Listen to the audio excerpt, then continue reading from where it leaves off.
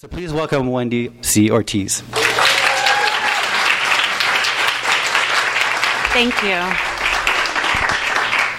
This is the first time that I've read at Skylight Books, so this is really awesome. I've read somebody else's work here before, but this is the first time I've had a book launch here, and thank you all for being here. It makes me so happy. I'm seeing more faces than I didn't see earlier. Thank you. So I want to start by introducing Amanda Yates Garcia. She is an artist, writer, witch, healer, and the Oracle of Los Angeles. Recent performance rituals include capitalism, exorcism at human resources, and devouring patriarchy at the Women's Center for Creative Work. Her writing has been featured in publications such as Black Clock and the Rough Magic Anthology.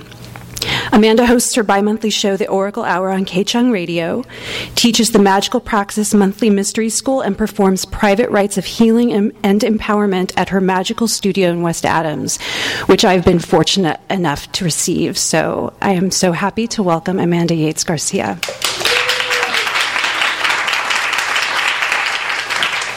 Hello, everyone. Thank you for coming out. Thank you, Wendy, for having me, inviting me out here to do this brief ritual with y'all. Do you guys practice magic? You all witches out there? We have some witches in the house. Fantastic. So we're just going to do a really quick ritual to help us banish all of the negative energy that's sort of been clinging to us. There's been a lot in the air, a lot of bad juju, a lot of bad mojo floating around. And so we're just going to do a quick clearing of that energy. Okay? So join me in this practice. Just take a second. First of all, just arrive in this room. Arrive in your body. Just be here right now for a moment. It's good to start by listening to the sounds that you hear, seeing how many you can distinguish, noticing the temperature of the room, the feeling of your air on your skin. And take a moment to really take pleasure in this moment, in being here together at this book reading. It's a pretty great place to find yourself in life. A lot of worse places you could be. Okay, so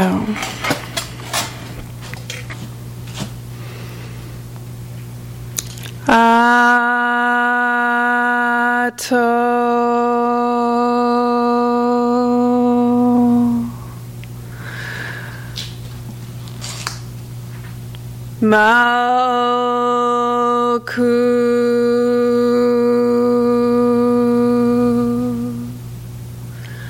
Vegavura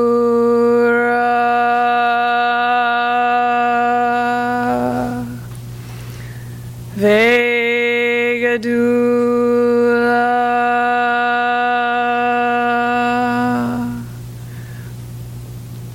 Leilam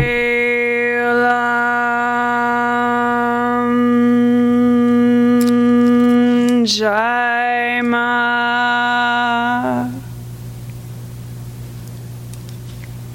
Visualize the person, a person, who has been bothering you.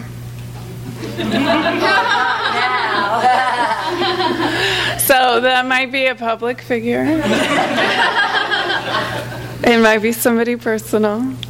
All right, and you're going to see them before you. You can see them hovering in their full form, just right in front of you. And you're going to see all the things about them, like maybe you might notice their hair color. They might have like orange skin. There might be something about them that's distinguishing. They might be wearing a baseball cap, whatever. So you're going to see them there. They might look otherwise. Hovering in front of you. And you're just going to let all their energy that has been like clinging to you and sticking to you all over your body just be pulled out. Just visualize it being pulled out and being given back to that person. You don't want their energy anymore. So it's going to go out to them, and you're just going to see it evaporating off of you like water in the heat, going back to that person. And then you're just going to sort of use the power of your visualization to turn them into kind of a ball of dung, like a ball of earth or clay. And it's hovering there, and then you're just going to visualize it dropping straight down into the earth, into the core of the earth, where it would be regenerated, recycled, transformed into new life. So see that figure dropping into the center of the earth. And allow yourself to feel what that feels like to have that energy go. And then you're going to see, and you can sort of feel it on the top of your head if you want. You can take your arms and feel the energy, a ball of light above your head, and that's your energy. That's your light. That's your radiance. And you're going to bring it down in front of you so that it's hovering there in front of you like a ball of light, an orb of light, your own personal sun. And it's hovering right in front of your heart. And that's your energy, and it feels good. It's healthy. It's vital. It all belongs to you. And now you're going to send that out. So you're going to send it out to your work. You're going to send it out along the freeways. You're going to send it out to Target. You're going to send it to the grocery store. You're going to send it to all the places you were when you grew up, your own family home. And it's going to collect your energy and take back all your energy that got fragmented off through all the daily microaggressions that we experience all day long. So you're just going to send it out. Send it along the freeways. Send it to your ex's house. Send it to that restaurant where that bad thing happened. Send it all around, and then let it come back, and let it come back over your head and pour back through the crown of your head, down through your crown into your third eye. Fill up your brain. Wash the tension out of your jaw, through your throat. Let yourself speak that truth, and into your heart where it meets an ocean of love, your own ocean of love, and let it wash through you. And so in that feeling, holding that feeling inside yourself, we're going to manifest, we'll banish all the rest and surround ourselves with a garden of angels. Ato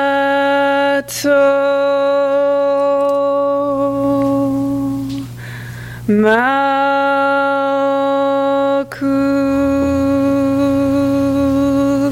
Vegavura Vegadula Leilam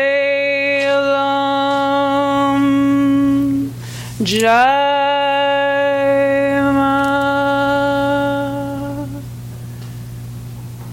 Raphael before us, Gabriel behind us, Michael to the right of us, Ariel to the left of us. For about us shine the pentagrams, and in the center column the six-rayed star.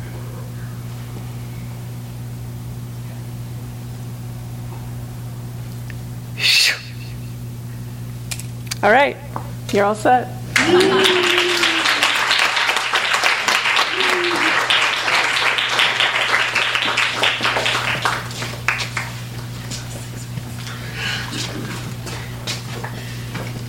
Thank you so much. So you heard a little bit already about Henry Hoke. But I'm going to just say also that I'm super proud to be a pressmate of his. He is my favorite boy witch. He was a child in the... Yes, as well. Henry Hoke was a child in the South and an adult in New York and California. He's the author of Genevieve's, winner of the Subito Press Prose Contest, forthcoming 2017, and the Book of Endless Sleepovers, which I hope you pick up tonight. Some of his stories appear in The Collagist, Gigantic, Winter Tangerine, and Carve. He co-created and directs Enter Text, a living literary journal. Please welcome Henry Hoke.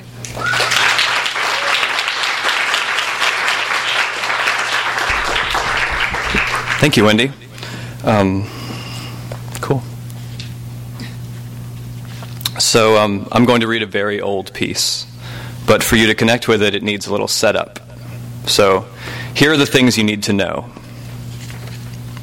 Humans are the only mammals that can see the color red. A bull can't see red. Where we see red, it sees blue, and blue means go. The only other color a bull can see is gray. Gray means stop, and when it sees red, blue, it heads toward you, just coming at you, thrilled to be free from a world of just gray, even to be gored, to watch the liquid pour out of its sides, going. When I was 4 years old, they came out with a new doll that looked just like me, and it was called the Exploding Henry Hoke doll. And my mama was totally opposed to anything mass-produced like that. She preferred the handmade, passed-down things. So I didn't have an exploding Henry Hoke doll, but my friends did. These dolls were very fragile, as you might guess, so my friends never ever let me or anyone else play with theirs. Of course, some days I'd end up in toy stores and see shelves lined with exploding Henry Hoke dolls, and I'd get to grasp one, still restrained in its cardboard half package, still with the pin in. It was the perfect doll, not really all boy stuff or girl stuff. It wasn't advertised as talking, but you got the sense it could speak if it wanted to, if you held its hand just right, and that was exciting, and I loved it, even in these brief aisle visitations. And my neighbor's mother, my savior, saw this love and bought me one. My mama was, as you can guess, not happy, and so she hid it somewhere in the house and said, "Honey, if you can find it, you can play with it." But in all the long years I lived in that house, I never did find it, though I felt I had it, sort of. What you need to know is that we daydream best in the middle of battles. Back then, the exploding Henry Hoke doll had never actually been known to explode, but they had to include that for legal reasons. Because once you took it out of the package and removed the pin, you were agreeing to an inevitability. Some kids kept the pin in, but where was the fun in that? You hold my hand and I say, "I'm one of the maybe kids. Buy more maybe kids." You hold my hand and I say, "I'm at the microphone. I'm sorry." You hold my hand and I say, "All my friends are in syndication."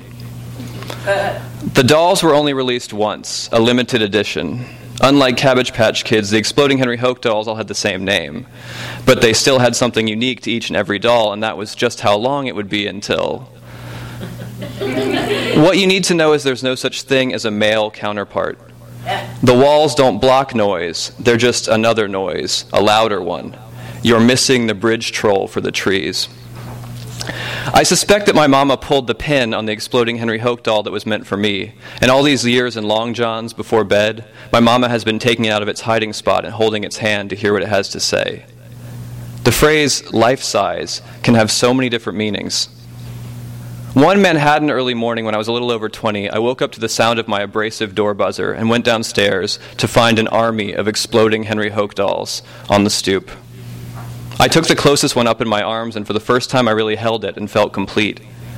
The one I'd chosen to grasp seemed like it didn't want to be separated from its identical buddies, so I returned it to the mob.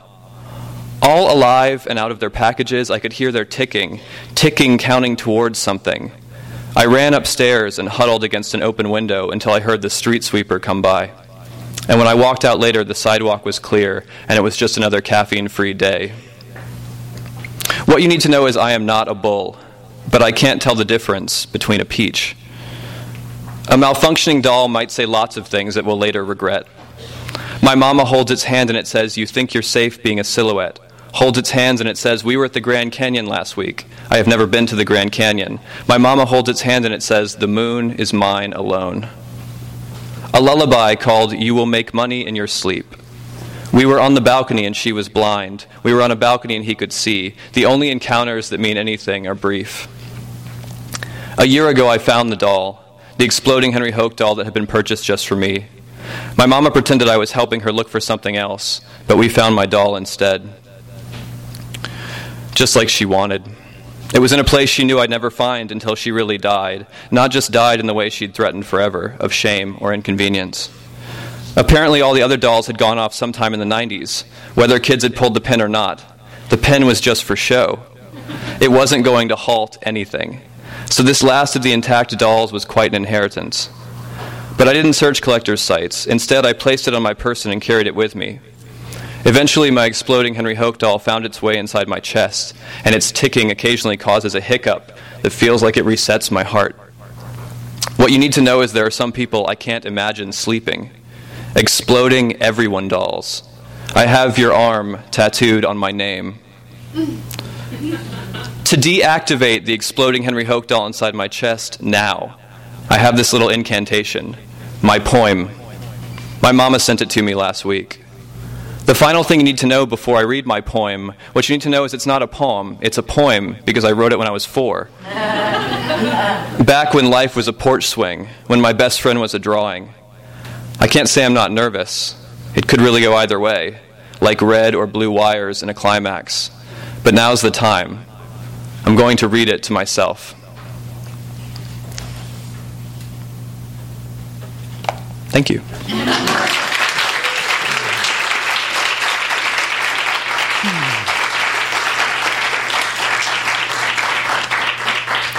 So it's quite literally magical to be here at Skylight tonight.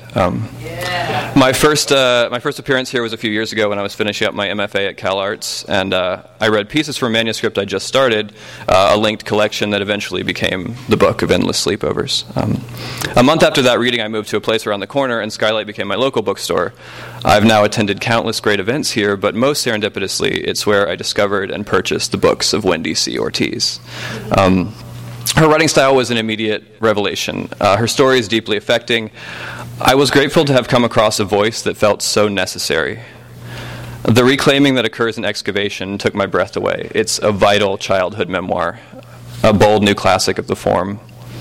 Wendy guides us all through Los Angeles in a fearless exploration of self. No one writes the city as intimately, and Hollywood Notebook further develops this approach, finding universality by chronicling in fragments another era of life. And now we have her genre-defining third book, Bruja, the dreamoir, which maps the subconscious realm.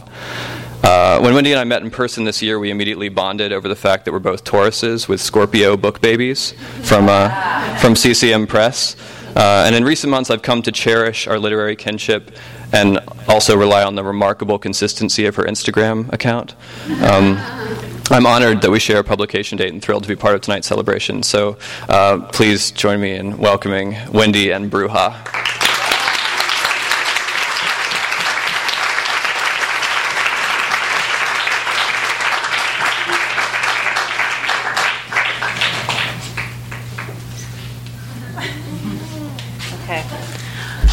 Thank you so much, Henry. Okay, so I'm going to introduce the other readers tonight. They're going to read excerpts from Bruja. And it's important to me, each and every person that I've invited to read here tonight is really important to me in ways that I don't know if everybody else knows, so I'm going to just tell you a little bit about why they're important to me. Our first reader is going to be Iris de Anda. She's a Guanaca Tapatía poet who hosts the Writers Underground Open Mic at the Eastside Cafe every third Thursday of the month, I should say, and the author of Code Switch, Fires from Mi Corazón. So I am not a fan of memes, of like inspirational things, but hers, that was a loud but, sorry. Hers, I count on also in my Instagram. I feel like I read them and they speak to me and they clearly speak to a lot of people.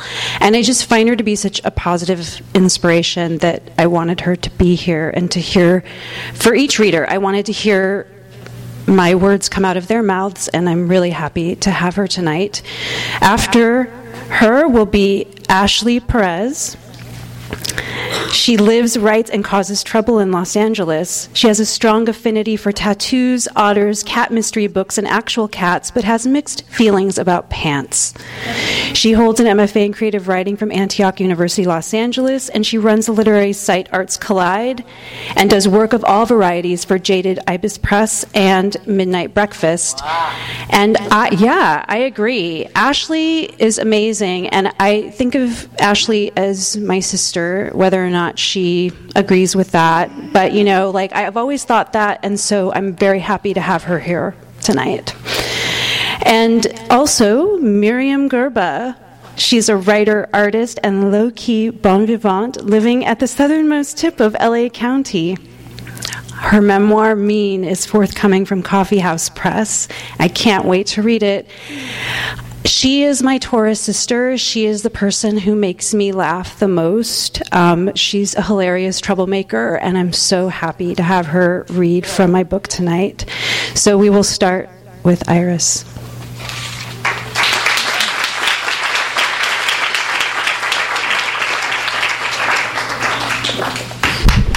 Congratulations, Wendy. I just want to say that we are all the granddaughters of the witches they tried to burn. I decided that yes, I would have the baby. Only 1 month long, I walked around unfamiliar streets and considered that there were already subtle changes going on in my body. I looked for people to share my news with and clothes for the baby. I'm having a baby, I said to my father. He nodded, patted my shoulder. I took this as a sign of approval. I held open the bag of clothes my mother had saved, the clothes I wore as a baby. My father's face softened, and I saw it. He was impressed that my mother had saved the clothes, and impressed I would now be putting them to use. As I took each piece of clothing out of the bag and unfolded it to look at it, I kept coming across smaller and smaller clothes, 70s fashions made for tiny baby bodies. I refolded them and put them back in the bag. I decided to phone Tara and tell her the news. "This is Spencer," the voice on the other end told me. "Can I take a message? She's next door." I left a message for Tara to call me, not believing she would, but bursting with the news. I wanted her to tell me it was all right, that I was making a good decision.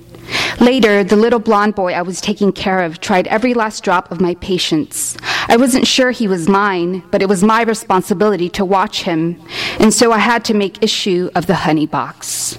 "Please don't drink out of the box," I said, and picked him up and moved him away from the honey.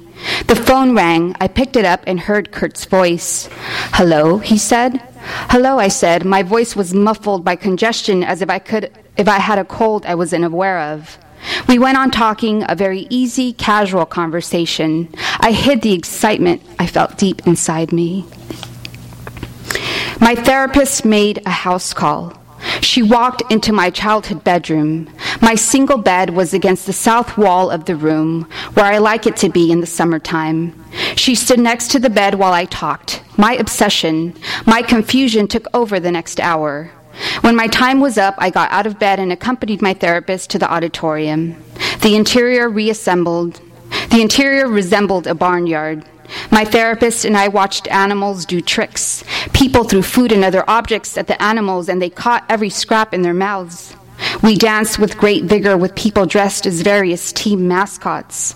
I made up my mind to leave. My dancing was just not up to snuff.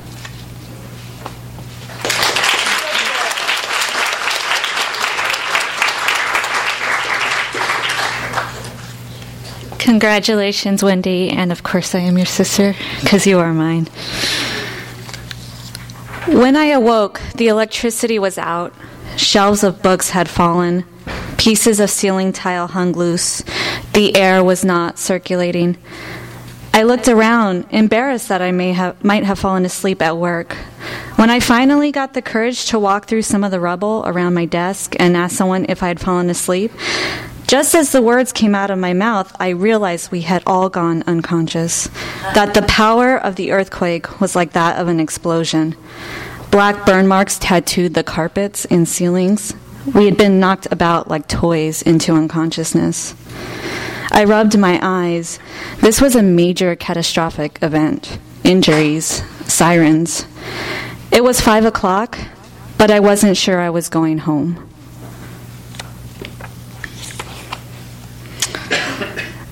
I drove a black truck to visit Olympia.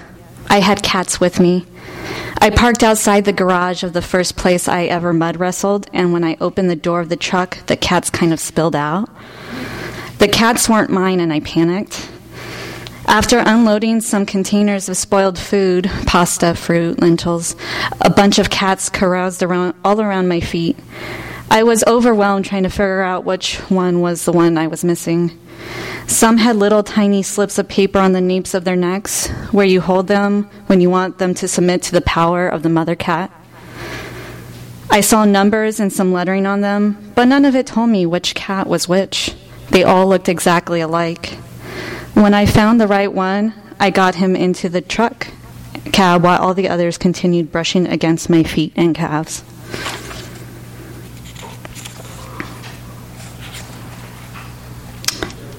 I was the pallbearer.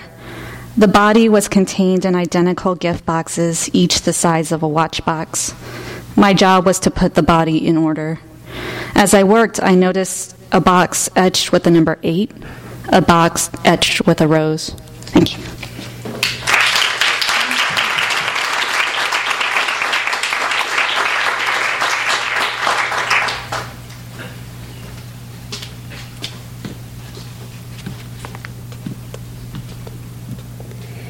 The above-ground pool held our bodies in its cavernous deep.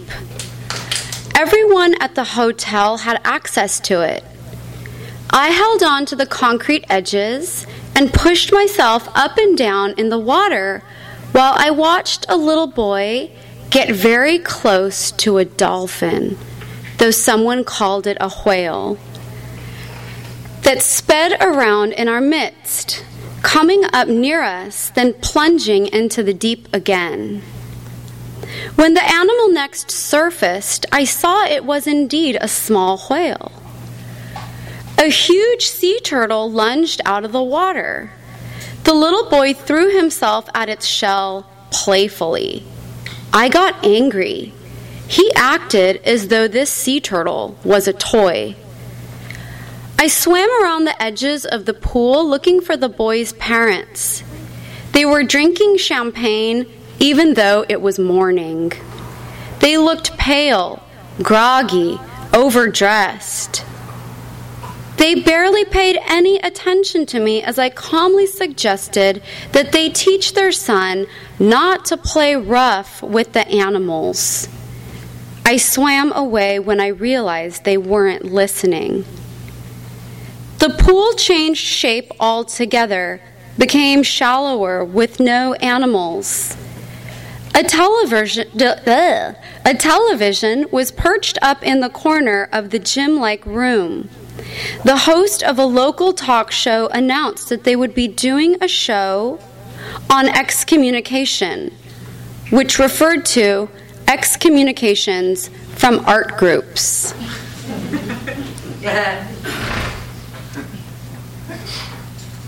I smiled to myself and did laps. People around the pool began to get up and leave. Someone from school I didn't know well called out to me, "Are you coming?" "I'm already an expert in being excommunicated," I cried out, almost laughing. I moved from the pool to a rented room with a large bed where I reclined. I held the remote and surfed channels. Ren was there. He looked older, staid, dressed conservatively. He was seducing me as usual. I couldn't get past his attire. While we made the motions of foreplay, I wondered about why he had completely changed his look. I wasn't sure I liked it.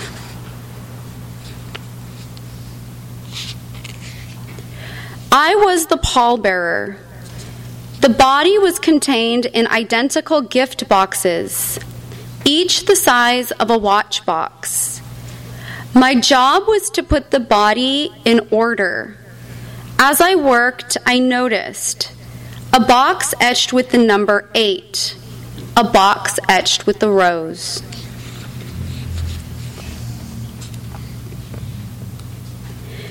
The doctor, a petite Chinese woman, arranged her tools as I awaited surgery. There were 3 silver trays. In one, something like cooked spinach sat in water. In the second, a healing salve that looked like green gelatin and which I knew would feel like menthol. The third tray had sharp, incision-making instruments. I lay on the table scared, knowing I would only be getting a local anesthetic. My belly was exposed. I was anxious. She might cut into my appendectomy scar. Adrenaline coursed through me.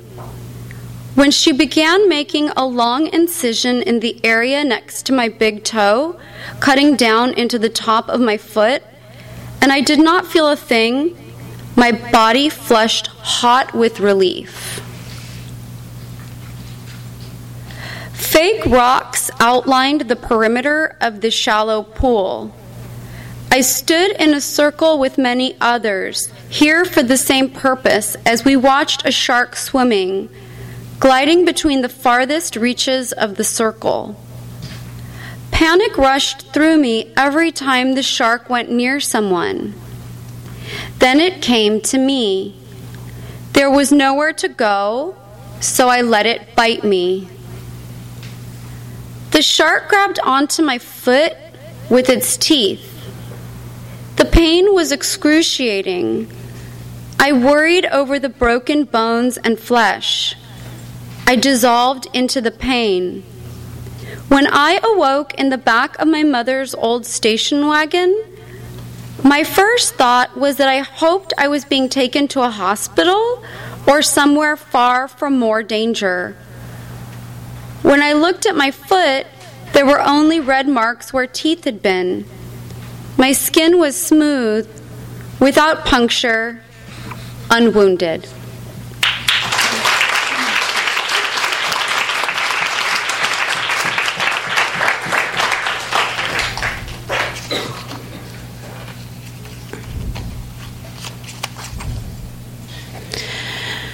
Eloise told me of a writer's residency I should attend, but warned me about the snakes along the way.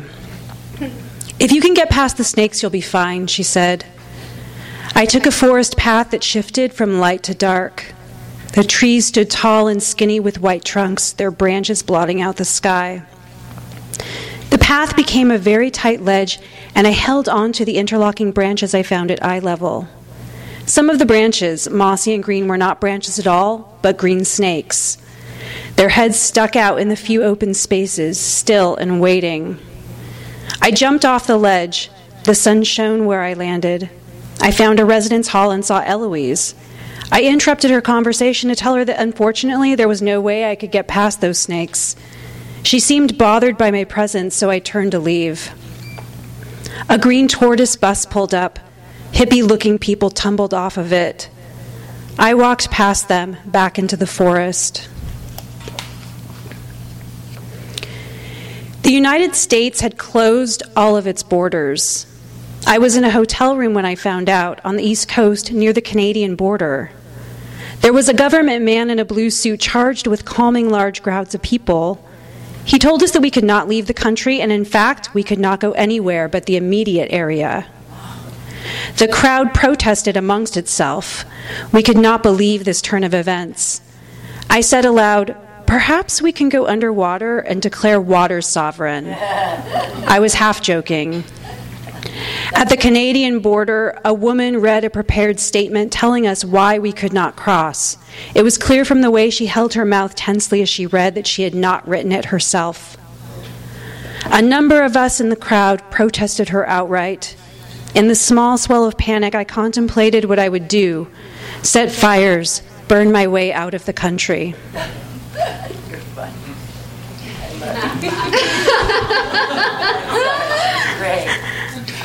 I didn't realize I had a serious cut in the bottom of my foot until I walked down the carpeted stairs of the unfamiliar house. I left a trail of thick blood in my wake. I sat down in a chair and looked at the bottom of my foot, and the most tender part was a gash, and the blood wouldn't stop flowing. Sharon Olds helped me clean up the cut. Her manner was gentle, mothering. I grimaced and squealed in her hands with the feel of the liquid she used stinging my open wound. Jay and I were on the yellow bedspread in the poorly lit motel room, having sex in as many positions as possible. It had been a while since I had to deal with condoms. The taste of one in my mouth reminded me. Each sex act felt like a particular type of calisthenics, devoid of passion or affection. Jay wanted to try a new position called the Afghan wig. It was actually something I'd never done. At least, it had never worked before. Now it did. The enormous Lucky 13 tattoo on my left forearm was exquisitely detailed. The black was rich, and there were subtle flames and careful shading that made it jump off my skin. Still, I wasn't certain I wanted to have that on me for life. October. I gave birth to a baby girl. I was at my mother's house. I was dressed in a white half-slip and long-sleeved white silk shirt. A cat asked me if I would nurse her. I knew it was weird. I looked around. I could find a private place. I said yes. In my childhood bedroom, I situated the cat on one breast and the little girl on the other. I called the little girl Lupita. Thank you, everybody.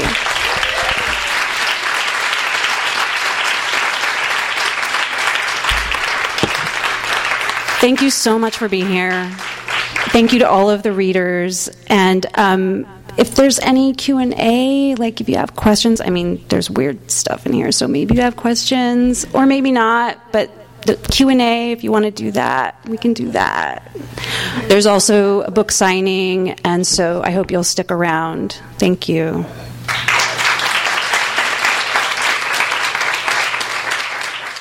You've been listening to the Skylight Books Author Reading Series. Don't forget that you can listen to this and all of our other great podcasts at skylightbooks.com. Thanks again for stopping by, and we hope to see you soon.